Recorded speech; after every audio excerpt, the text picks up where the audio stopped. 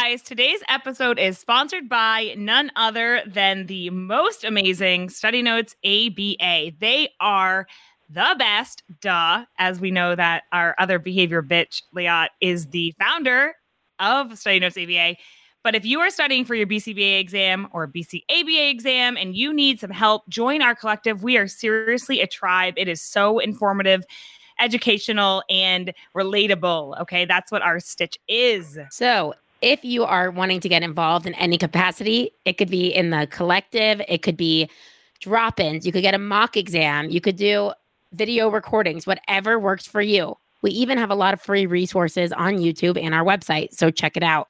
You could find Study Notes ABA and sign up at www.studynotesaba.com. Hope to see you in the collective starting September 5th. It's behavior, bitches. Hey guys, it's Liat and Casey, and we're back. Holy crap, episode 14. Say what? Oh shit! I didn't even think of a rhyme for 14. 1 4. Shut the door. Shut the door. Okay. Good, we got it. Yay! There we go. We're getting better with our quality as the time goes, as you can see. For sure. All right, you guys know where to find us. You can find us on Instagram at Behavior Bitches Podcast or Facebook, Behavior Bitches Podcast. Subscribe to our shit. Leave a 5-star review. And one last request. We are so proud to say we have a damn Patreon. We're putting it into the show notes. What is Patreon? Well, Casey, what is it? Well, Patreon is a place where you get supported for doing I don't really know. Liat, actually edit that out because I don't know what Patreon is. Okay. What is Patreon? Patreon is a way for you guys to support us for what we're doing. It's a way for you guys to support and cheer us on doing this podcast. Up until now, the podcast has been paid for out of our own pockets. And on the real, it's getting to be a lot. So we need your support. We really want to continue offering this free resource to you guys, and we love doing it. But we need your help. For as low as $2 a month, you can be a patron and support our podcast. You get some cool little perks if you join, so go check it out. Casey, what is today's 5-star review of the day? Please share. I love this one. Her name was, or his name, I'm not going to gender specific, Just Dance 99. # killing it was the title. Hey ladies, you continue to do a fabulous job balancing humor along with behavioral principles. I look forward to listening to your podcast while I'm driving. # all day, every day. Keep it up. # praise on praise. Wow, that is a serious load of positive reinforcement if I've ever seen one. Thank you so much. I love how people use hashtags with us all the time. It's our jam, baby. Yeah, hashtags to the next level. I love it. All right, today we are not going to shoot the shit. We are going to PB and J our way right through this. And we are going straight to the topic because I'm really excited about what we're talking about today. And we have an awesome guest. The topic today is something not easy to talk about. It's something very serious to a lot of people. And more people than we realize struggle with what we're about to talk about. And today's topic is gambling. Today we have Marla on the show, who we're so excited, proud, and thankful that Marla came onto the show to share something with us that takes a lot of vulnerability. As you know, we're all about being raw and relatable here. So first of all, Marla, thank you so much, seriously, for coming. You're welcome. A little bit about Marla. Our guest is 59 years old, married with 2 very cute little kids. Yes, I stalked your Facebook. Our guest are my grandkids, probably. Oh, those are your grandkids? Yeah. Oh, they're my so cute. They're grown already. So. Oh, okay. So 2 very cute grandkids. I just had a new baby granddaughter. So. Oh, congrats. That's exciting. 3 now.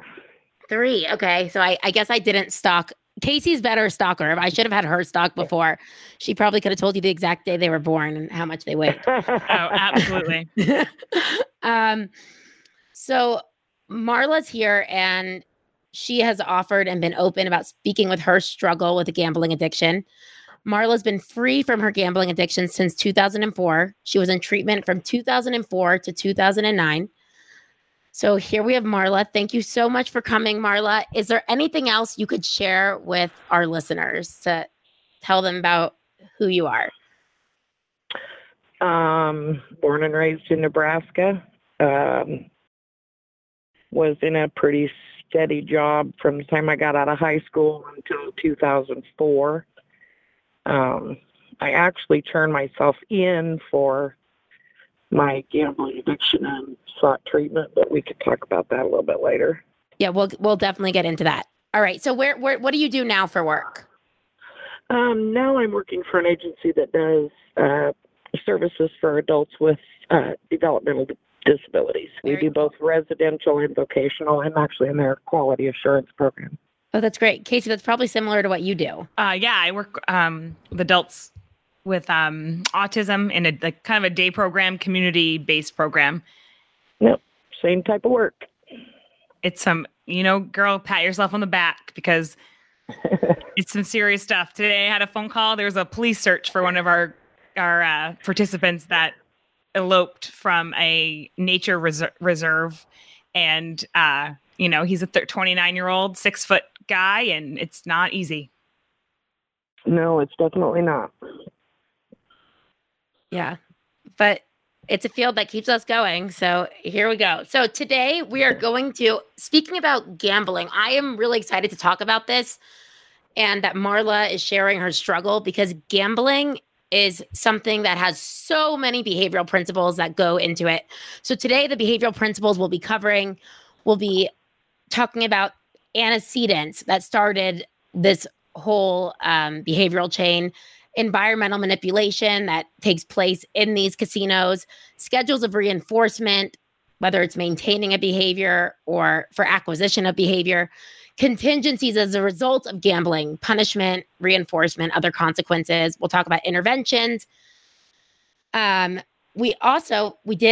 and I did a little bit of our homework beforehand, and we were looking up an article. Casey, do you want to tell them a little bit about the article we were looking up? I do, because I really, really enjoyed this one. And I'm not sure if Marla has done any research on this in the ABA kind of background, but Mark Dixon, who is the founder of Peak Assessments, and we use that a lot in ABA.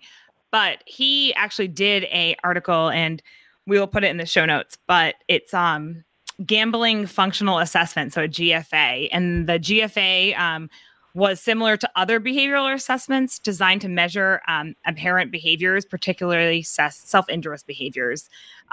So they looked at the 4 functions of gambling behavior, which included social attention, escape from aversive events, access to tangible items, and sensory stimulation. And good Lord, if any behavior... Those are all 4 functions we talk about, right? We have attention, escape, tangible, and sensory. So all of these things come into play with gambling behavior. Sorry, Casey, continue. You're doing great. No, that is so for sure. Any behavior that we know in ABA that's maintained by this much, all 4, is going to be the most resistant to extinction or, good treatment in general. So it is definitely a huge topic. When we talk about addiction, we had my sister on to talk about her heroin addiction. And again, it served many, many functions and so many also private event functions that we don't even talk about. Yeah, we just also want to preface this that if you know someone or you personally have a gambling addiction, to reach out for help at the National Gambling Hotline, 1-800-522-4700. We are not professionals in any way on this. We are just lucky enough to have someone who's willing to come on and tell their story to hopefully help one person or many people that are listening. Yeah. And one other thing I want to say, that a lot of people look at gambling as an entertaining leisure time activity. And I think it does start like that for a lot of people. However, gambling does represent a severe behavioral disorder that can have very negative life-changing consequences. Although the estimates of the frequency of pathological gambling in the general population may seem small, like 1 to 3%, those estimates translate into millions of individuals. So Marla, again, thank you, because we could be helping as many people who listen to Behavior Bitches podcast or share with their friends. So thanks. Well, and I would be willing to guess that those numbers they don't even touch the surface, because there are so many gamblers. I mean, I did it for years and years and years. So, I mean, until I hit rock bottom and decided that I couldn't do it anymore, had I not hit rock bottom, I'm not sure that I wouldn't still be gambling today. So there are, So those are probably people who are thousands of people self-identified. out there Wow. that are not identified as having an addiction problem that actually do. So they Right. just haven't seeked help yet. So the numbers probably are much, much higher. Yet. Good point. Okay, so can we like to operationally define what constitutes a gambling addiction? What we looked up in terms of what gambling is, and Marla, hopefully you could add to this, what the actual definition is gambling is the wagering of money or something of value, referred to as the quote unquote stakes on an event with an uncertain outcome, with the primary intent of winning money or material goods. Would you say there was any other things we could put in to operationally define what gambling addiction is, or when you know it's an addiction? Well, you're going to know it's an addiction when you can't stop it. I mean, my addiction took over my life. So it was like I didn't want to continue to do what I was doing, but the casinos and the scratch offs and the Keno and, everything that was available to you out there just kept calling. And I mean, it's everywhere you go. I couldn't go into a gas station. I would see scratch off tickets, and, I was buying scratch off tickets sometimes 4 or 5 times a day because they're just everywhere. I mean, you couldn't go into a grocery store without seeing them. I couldn't go into some place to eat lunch without, seeing Keno and so it takes over everything, and you just can't stop it. It's a physical addiction for sure, right? Like mental, physical. I have a theory that I grew up with an alcoholic parent, and I tried so hard to not become an alcoholic. Mm-hmm. And it's just that my addiction went another way. I mean, there's no difference, in my opinion, between the two. It's just an addiction, and it's the same steps to, try to work yourself out of that addiction as if you were doing it, it for alcohol or whatever you're doing it for. Absolutely. My sister, she and my mom both struggled with heroin and multiple prescription pills. And when I had her on to talk about that level, I learned so much more about her and realized that in my own life, there's so many addictions that I have that may not manifest itself in a way of heroin or something so obvious. But of course, like addiction is addiction, no matter which way you fucking spin it. Really, it is. You bet. Right? It is definitely, I grew up with alcoholic, drug addict parents, and there's stuff in my life where I'm like, that is definitely an addiction that I need to help. And it's not something that's affecting my daily life or my job, but it is truly there. And I look at that all the time. And I agree with you it doesn't matter if it's gambling or drugs or alcohol. Addiction is addiction, and treating it is. Or scooters. Yeah, absolutely. I have an addiction to scooters right now, so. Scooters? That I need to stop. Yeah. So it came out somewhere else. Now you're like scootering all over the world. Yep. Everything in my checkbook. That's awesome. Replacement behavior. All right. So let's get into talking about the functions of behavior and especially related to gambling. The 20-item gambling functional assessment that we read about included questions regarding the contributions of social attention. So this function would be, for gambling specifically, your enjoyment of interacting with the peers. There's also the psychological physical escape. Example would be ability to forget about stress at home, leave a troubled work environment, whatever it may be. That's your escape. Access to tangible rewards. This is like, you're getting money, comps, vouchers. And sensory would be like feelings, a rush or a buzz, liking the lights and the sounds of the environment that you're in. So those are the 4 functions that the gambling functional assessment looks at. And Marla, would you agree with those 4 functions?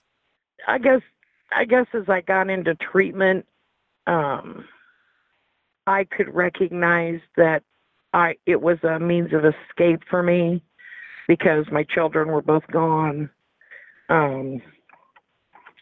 And it was just basically like, well, I'm going to work and then I'm going to go home and then I'm going to work again and I'm going to go home. Attention, not so much because I hid everything that I did.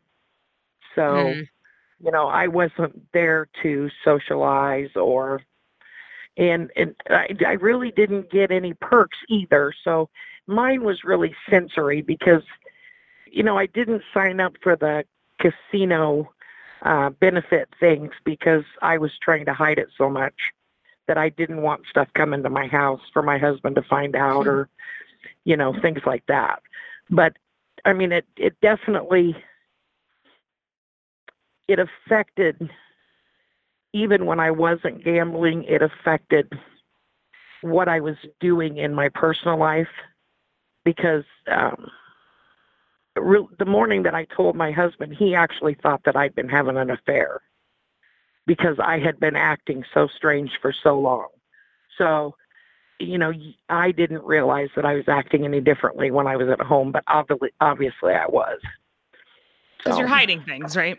Yeah. So Constantly. can we start from the beginning? Just so, yeah. When did you get into? First of all, what was your game of choice, or was it? I know you had mentioned earlier. You said lottery tickets, you know, slot machines, this, that. What was your game of choice? If you could choose any slot of them. Machines.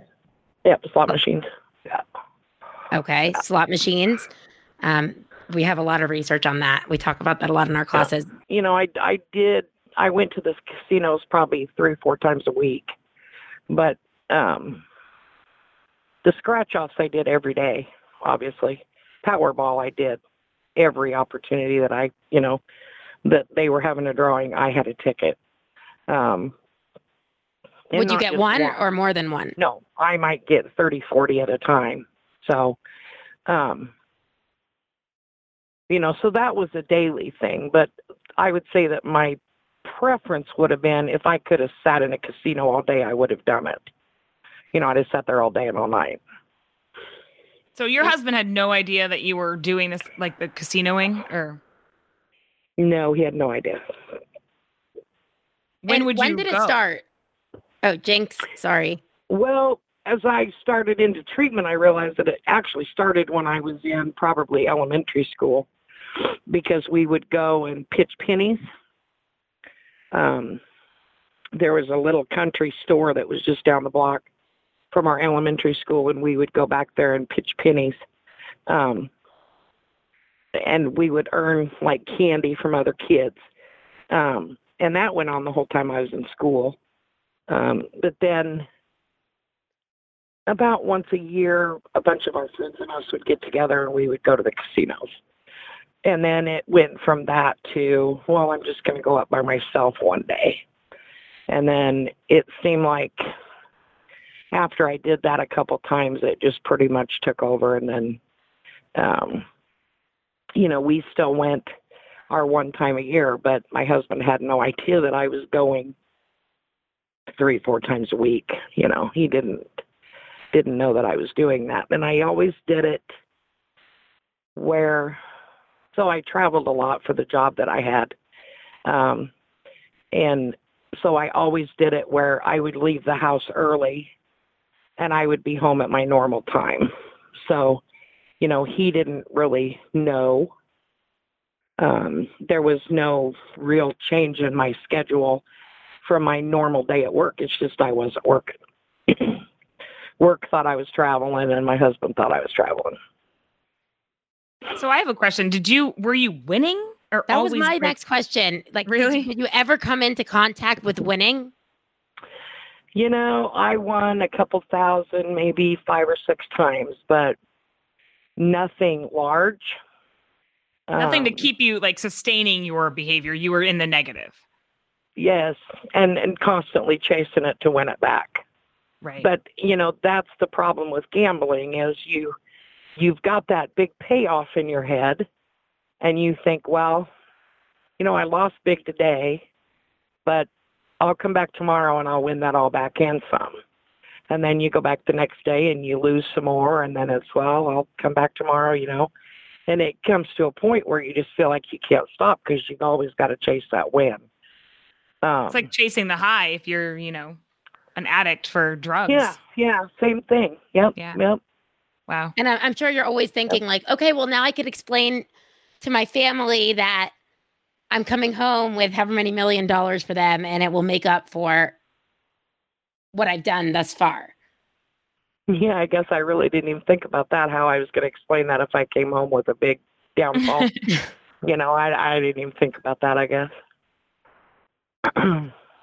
So you would go during the workday? Mine was really more, I would say behaviorally, it was really more on the sensory type. And still to this day, there are certain sounds that will trigger and, sound like a slot machine. And I'll have to think about it and say, no, you're not going to do that. Or when I hear of a really big payout on the Powerball, I still to this day, after 15 years of being clean, which you guys picked a good time to do this, because the day I turned myself in was the day after Labor Day in 2004. So we're coming up on your anniversary. Yep, September 4th will be my 15-year anniversary. So, well, you should be really proud of yourself. I have goosebumps. I just want to say, Marla, I don't even know you, but the hair on my arms are standing up. I have goosebumps on my body for you coming out and sharing this. I really do. I'm like, it's hitting me emotionally. So thank you. Yeah, it's still not easy to talk about. But, I'm sure. If it'll help one person, it's worth it. It sure is. Because it is a miserable existence. Absolutely. Thank you. So. My next question is, how bad did it get? You said you turned yourself in. How bad did it get that you decided to turn yourself in? Well, I'd been embezzling from my employer for, oh my gosh, probably a good 10 years, I suppose. And I worked in an agency where we oversaw a nonprofit. And so we had auditors that come in, but the auditors that we had come in didn't really know what to look for. So I just steered them away from anything that I didn't want them to see. And so I think I'd lost $5,000 that day at the casinos. And I was sorry. It's okay. Take your time. I was coming home, and there's a couple river bridges. And I thought, when I get to the river bridges, I'm just going to drive off into the river.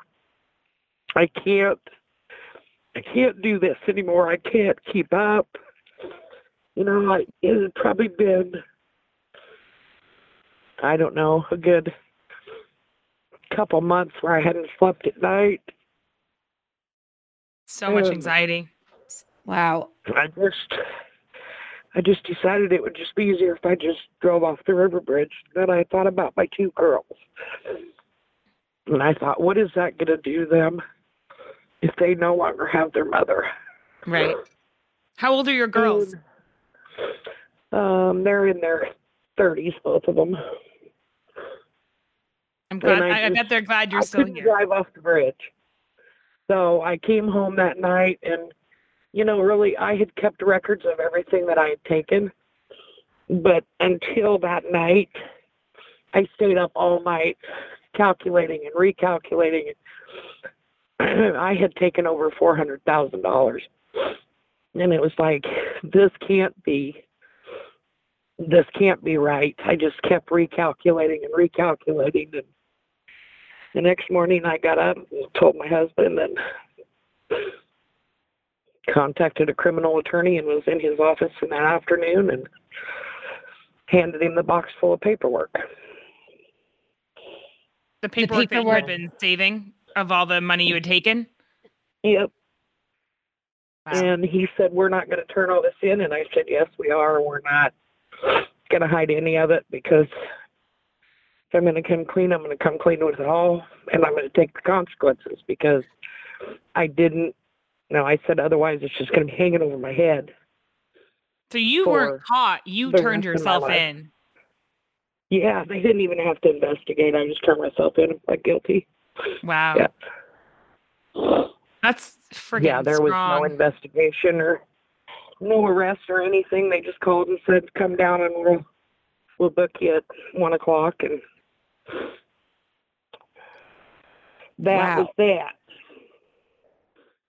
So, and when they booked you, how long was so you knew you were setting yourself up for obviously some punishment as a result of this. And how long did you go to prison or jail? I did. I did, yep. Yep, How much I did 11 months, and then I did a month in a halfway house, and then I did 3 months probation, or 3 years probation once I got out of the halfway house. Yeah. And I actually started my probation. It took almost a year before they sentenced me. Why, I don't know, because they had everything, and I said I just wanted to get it over with, and so I self-reported and to the prison, and I was there 11 months, and then 30 days in a halfway house, and then home, back on probation for another 3 years. And so my treatment actually started about a year before I went to prison, and then I continued with treatment while I was there, and then I started back up with my aftercare then once I was home. So, what does a treatment program or the intervention look like, or what steps are involved in a treatment program for a gambling Are habit? you familiar with the 12 steps that you do for alcoholism? Yes. It's the same exact treatment. Because addiction is addiction, right? Same steps. Yep, same steps. Yeah. Well, so Casey, you probably know the steps better just because I know you've been around it more. Which of the steps would you say could apply to, and what behavioral concepts do they tie to? Some of it I know first you're like, I know admitting is the first step, right? That you have a problem. Yeah. Yeah. And then basically, I don't know about you. Marla has probably way better experience, but so admitting and then making a decision to like turn your will in life over to a higher power, and you're searching for like that moral inventory of yourself, so you're coming back to your values, right? Figuring out what your values are, and being okay and accepting that you have had some shortcomings, and that does not define who you are. Making amends was a big one for me. I was going to say, so your husband are you guys still, this is personal, you can say yes or no, but he's still here together? We are. Yep. So he stuck with you through that. That's amazing. Yep. He said he buried me for better or worse, and this was just the worst. So absolutely. Yep. And we all have our worst, so that's great. Yeah. So I just want to, I'm going to just, and I have more questions for you, but I just want to talk about, so a slot machine actually goes along with my favorite schedule of reinforcement, which is a variable ratio schedule of reinforcement, which is the most resistant to extinction. And what does variable ratio mean? Variable meaning on average amount of number of, and ratio meaning responses. So let's say the slot machine is on a variable ratio of 10. So about every 10 pushes, maybe it's 7 pushes, maybe it's 13 pushes, maybe it's 12 times you push the button, you're going to be reinforced in some sense. And this is the strongest schedule of reinforcement to maintain behavior, because there's that first of all, you don't know when it's coming next. So let's say someone's playing a slot machine game and, they've already done 13 pushes worth of, whether that's $13 or they're playing for $10 per push. I don't know, whatever it is. But at that point, you've hit 13 and you're like, well, I've gone this far. I don't want to leave now, because what if the next one's the winning? Right. And you give it to the next person. Exactly. So it really maintains the behavior. And as we know, a variable ratio schedule of reinforcement is the most resistant to extinction. So the struggle here is very difficult. And I mean, even behaviorally, we have the research to show that this is the hardest behavior to extinguish. So I can't imagine how hard it is, first of all, while you're in it, and the consequences you have come into contact with as a result thereafter.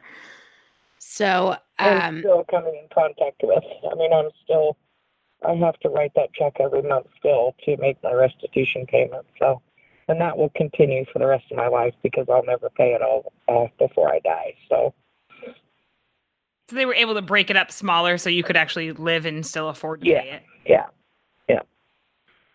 So every day that you sign that check, that's that punishment that you're coming into contact with. Every month, yep. And I used to force myself to go down to the courthouse to pay it. And then it was just taking so much of my time. And, I had grandkids in the mix then and was busy with their activities and stuff. So now I mail it every month. But, I mean, it's coming out of your checking account every month, I really screwed up my life royally. So it's response cost. You're seeing that come out every single month, which essentially would be, I mean, if it has decreased your behavior, I'm sure this is not the only thing doing it. It would be negative punishment because we're removing something, which is like removing the money from your account and decreasing the future frequency of your behavior. And what other consequences? I mean, I can't imagine how much you've had to go through as a result of this, not just paying things monetarily. What other consequences have you come into contact with as a result of your gambling behavior? Well, I'm 59 and should be able to retire at 65, but I have no retirement left because I had to cash in all of my retirement so that my husband could live while I was in prison and still make the mortgage payment. And so I don't have that. I mean, trust is, a big issue. I mean, there are still 15 years later things that come up that, I'll think, well, or he'll say something to me and I'll think, well, he still doesn't really fully trust me.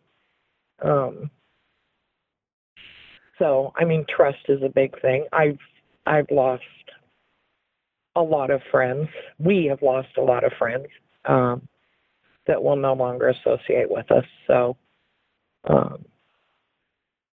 and some of them were very close friends to my husband, but he chose to let them go because of the way that they treated me afterwards. So, I have the guilt for that every time he mentions their name.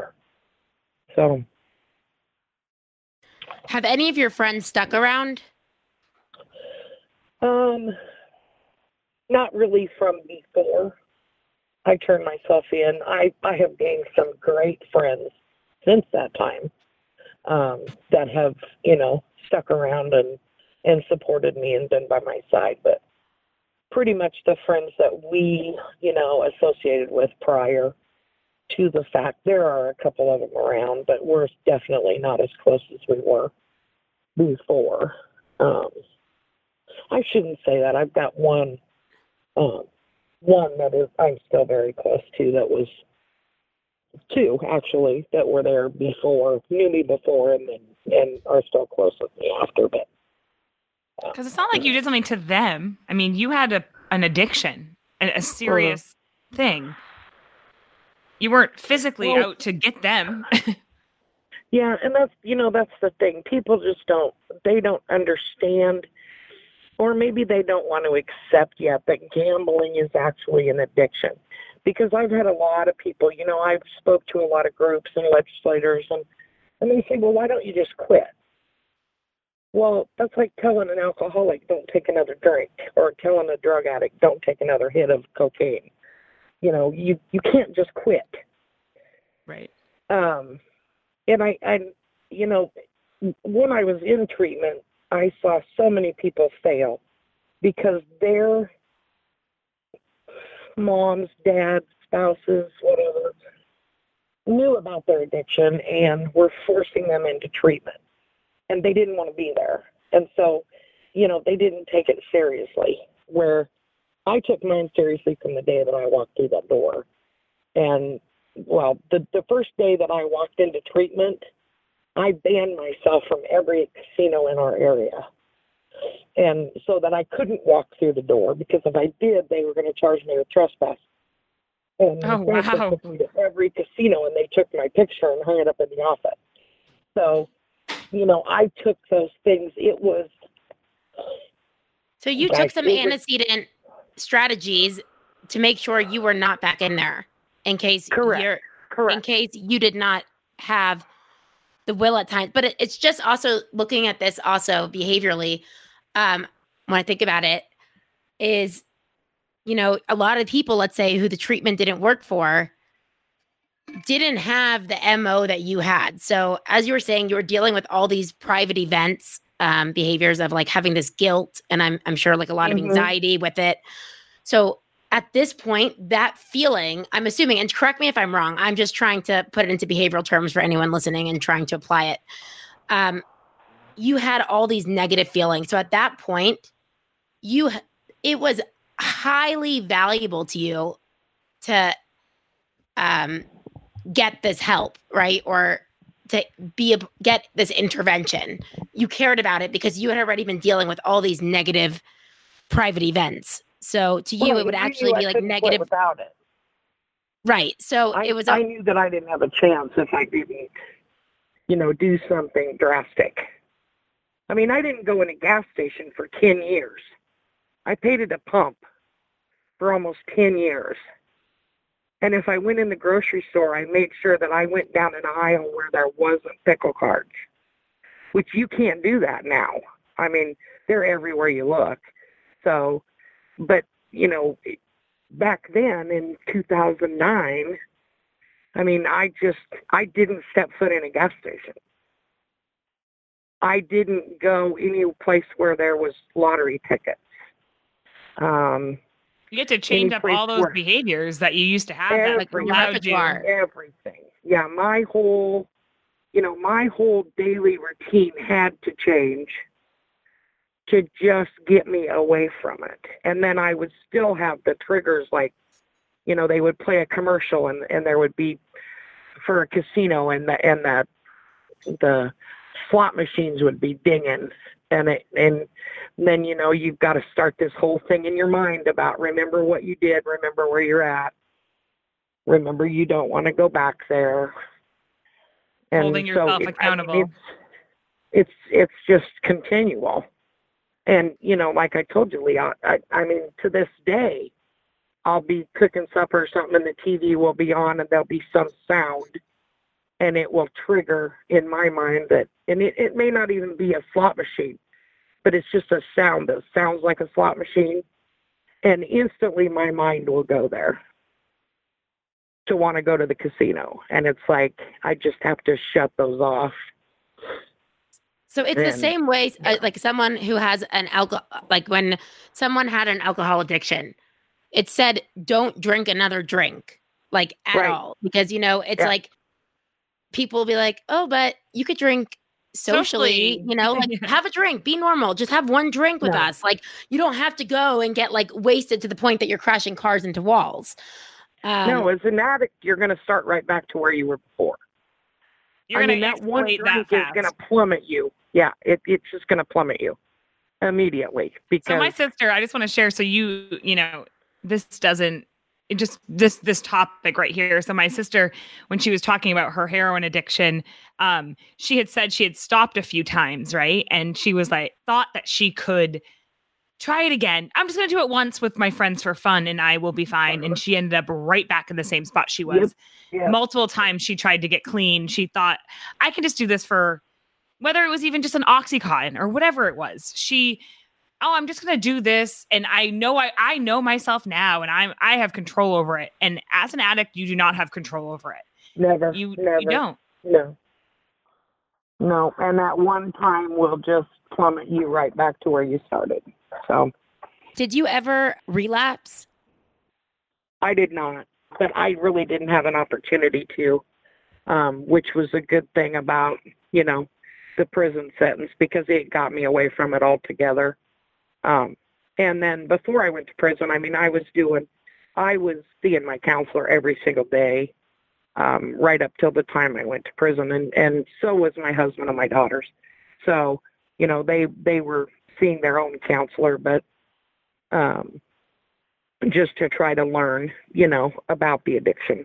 You're so brave. I just have to say that. I'm And sorry. I You're want to tell so you, brave. I want to give you such a huge hug because the respect I have for you coming on about something like this when I know there's like so many like taboos and people, I mean, the same way Yeah. when Casey's sister came on with a heroin addiction, everyone thinks it's like they're above these different things that happen. Like, this is not just people who are living in cities that have nothing else. Like, this is people all the time who go from having millions to having nothing.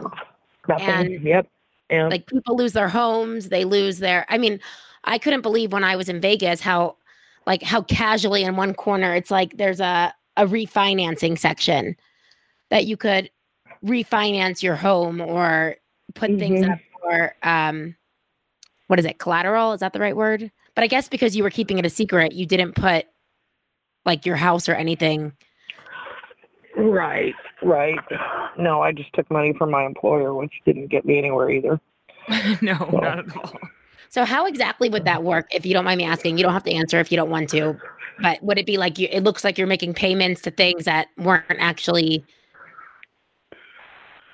necessary? Yeah. Or And I invoiced for things that weren't real and people paid, and then I took the money. Yeah. So that way your husband wouldn't know that it was coming out of your checking account. Right. And there was plenty of money that come out of my checking account too. I mean, I was bringing in about $70,000 a year, so that was just my salary. So I mean, there was you had a good plenty amount of to money spend. coming out of my checking account too, but obviously it wasn't enough to keep me going. do you think that, I mean, aside from we know the variable ratio schedule of reinforcement being so strong, do you think also because you didn't see the, I'm trying to think how to say it, sometimes, for example, like when someone has their parents' money to spend, they're not realizing what they're spending because it's someone else's, and they're not feeling the consequences as directly coming into contact with it themselves, right? Oh, most definitely, because until that day when I stayed up all night, I had no idea that I had taken that much money. I thought maybe 10,000, something like that. No, it was over 400. So, I had no idea how much money I was actually taking and spending.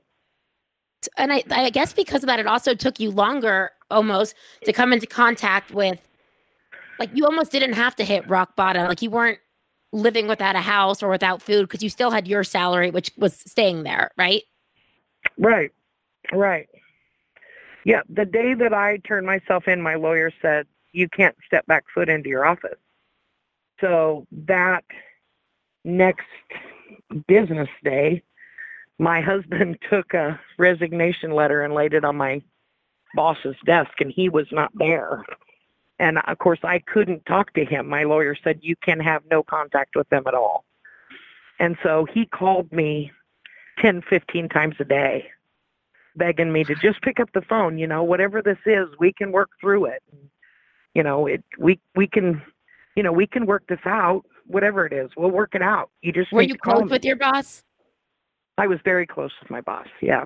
So, that brought another aspect of, well, now I'm going to have to go to treatment twice today because I've sat in the house bawling all day and wanting to do nothing but gamble.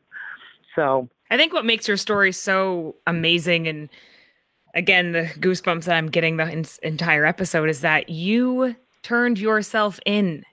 You made that decision to get help and to admit what you had done. That did not come from another consequence outside. That was That's you. what I'm thinking. Like, it wasn't right. that, Like that's you didn't come in so contact amazing. with the consequence yet. You had literally looked at what you had done and realized how much you had taken, and you went and you did that. You went to a lawyer.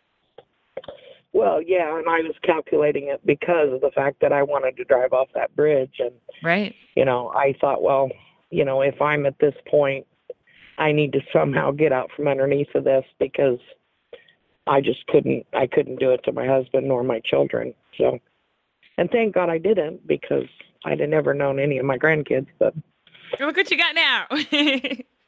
yeah. Awesome. Wow, you were just awesome. I mean, I can't even say, I have no words. I'm so, and getting me with no words is that's pretty epic.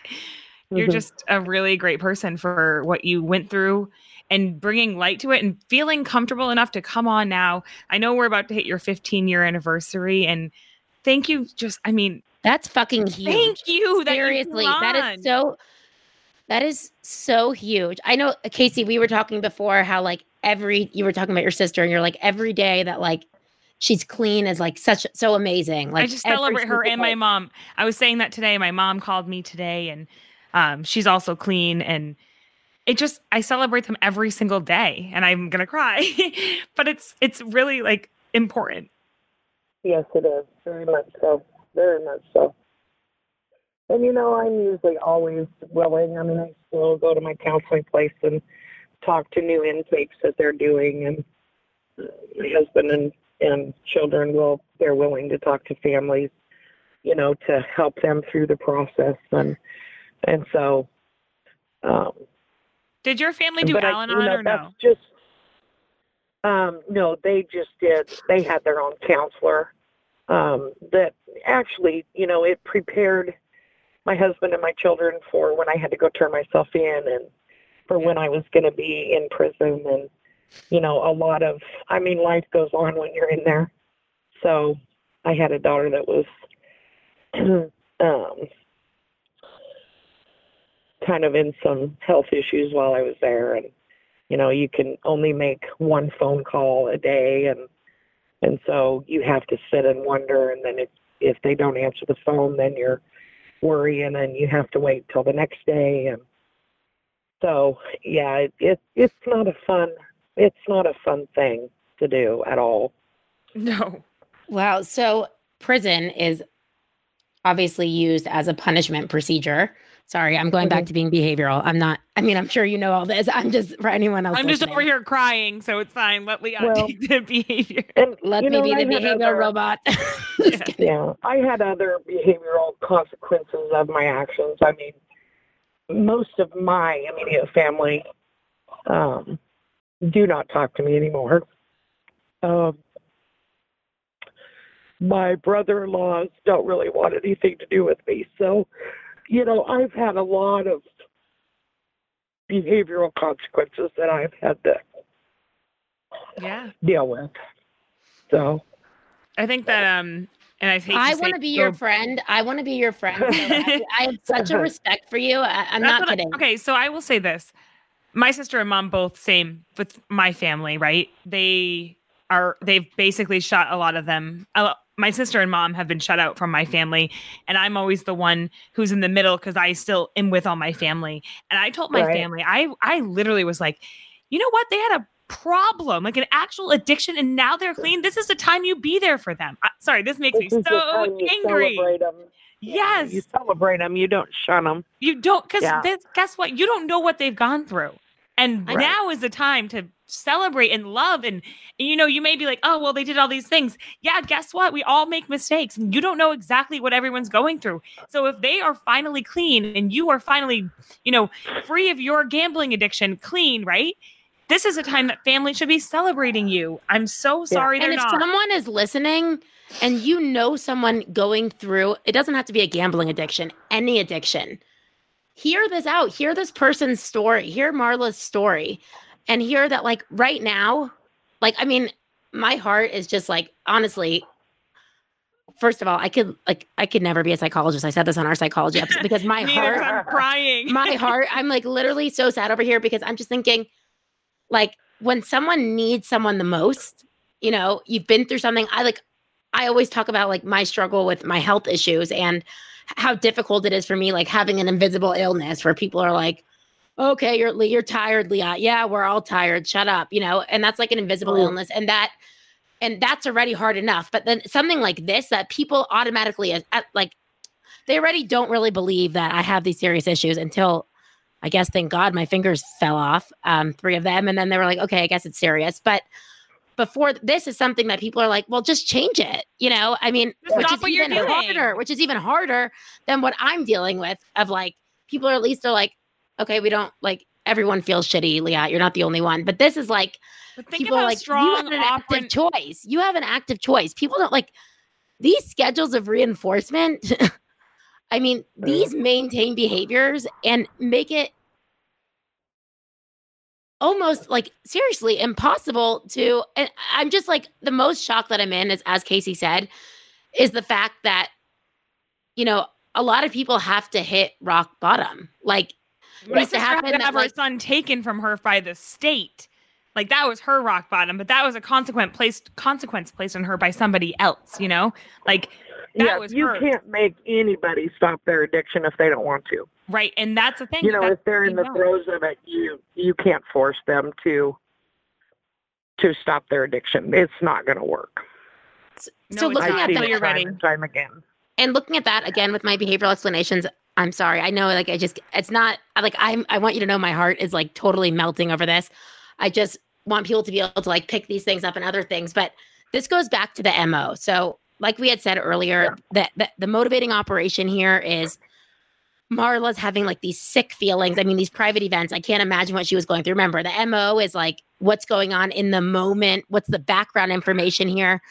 So for her, it was an establishing operation for her to go for the treatment or the removal of this painful private event she was dealing with to be highly valuable to her. So she engaged, it evoked behaviors for her to engage in getting that help. So the behaviors it evoked was going to tell the casinos like, hey, you need to like restrict me from coming in.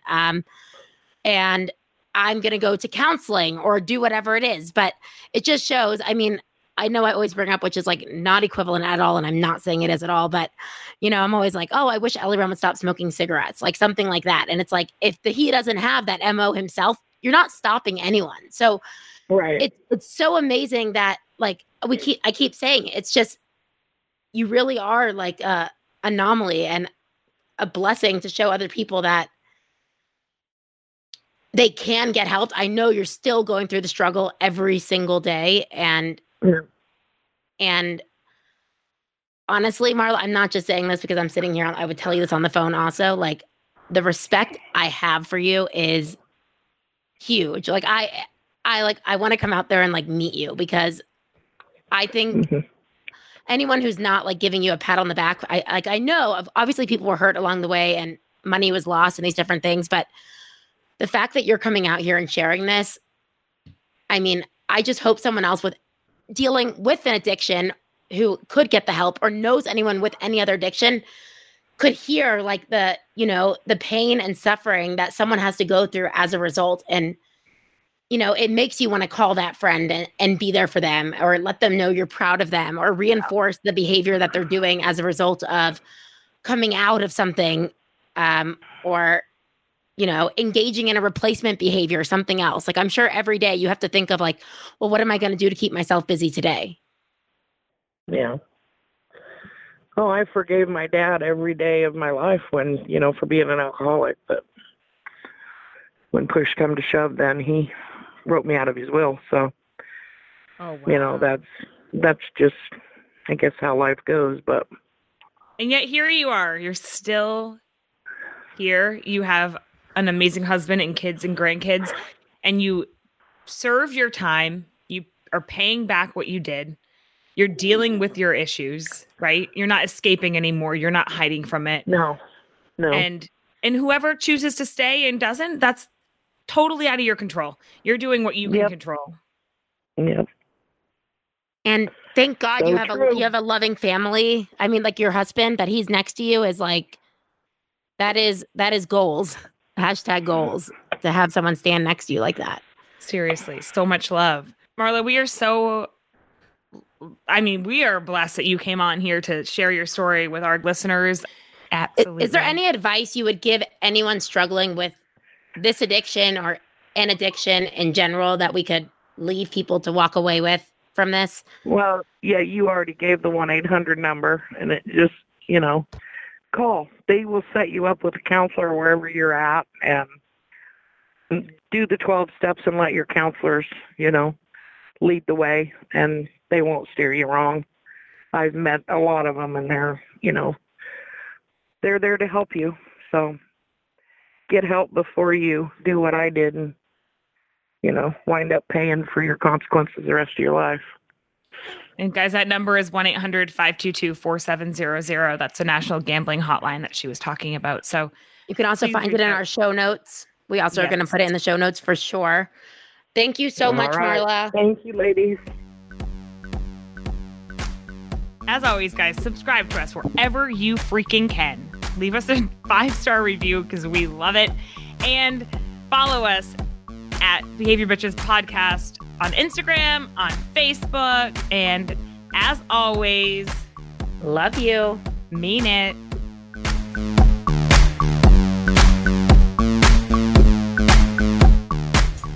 Hey guys, it's Liat here, and I just wanted to take the time for just a single second of your time and tell you about something awesome. As you know, Casey and I are super into this podcast thing going on here and getting it started. And I just wanted to let you know that there's an easy way to get it done. And that is what I'm going to tell you right now about Pretty Easy Podcast. Thank God we got in touch with the team at Pretty Easy Podcast. They help you do everything from start to finish. They will get your show up there. They will record the episode for you. They will produce it. They will add bleeps in if you're full of F-bombs like myself. Whatever it is that you need, they will do it. When you first said you wanted to start a podcast, I was like, okay, we can do that. We have no idea what we're doing. I never really thought it would get off ground until we met Alan at Pretty Easy Podcast, and he put all my fears to rest. He helped us get everything going, from all of our audio editing and production and our song that we have, which is amazing, by the way. We're allowed to record from our own homes. He helps us with our guests. He caters to our schedule. Come on, Leah. We are the worst with scheduling. I mean, I know we said we're going to have a podcast a week. So far, we're out a few days, but hey, he works with us. That's what we need. But the point is, we were looking at how we could download all these different programs to try learn how to do all this podcasting stuff. But truth is, it's affordable. It's much easier. Have someone do it for you. You could go to prettyeasypodcast.com and you could get started today. I say go. I say if you want to be heard, if you have something to say, like we do, we love the sound of our own voices, and we found Alan who lets our voices shine. So thank you, Alan, at prettyeasypodcast.com.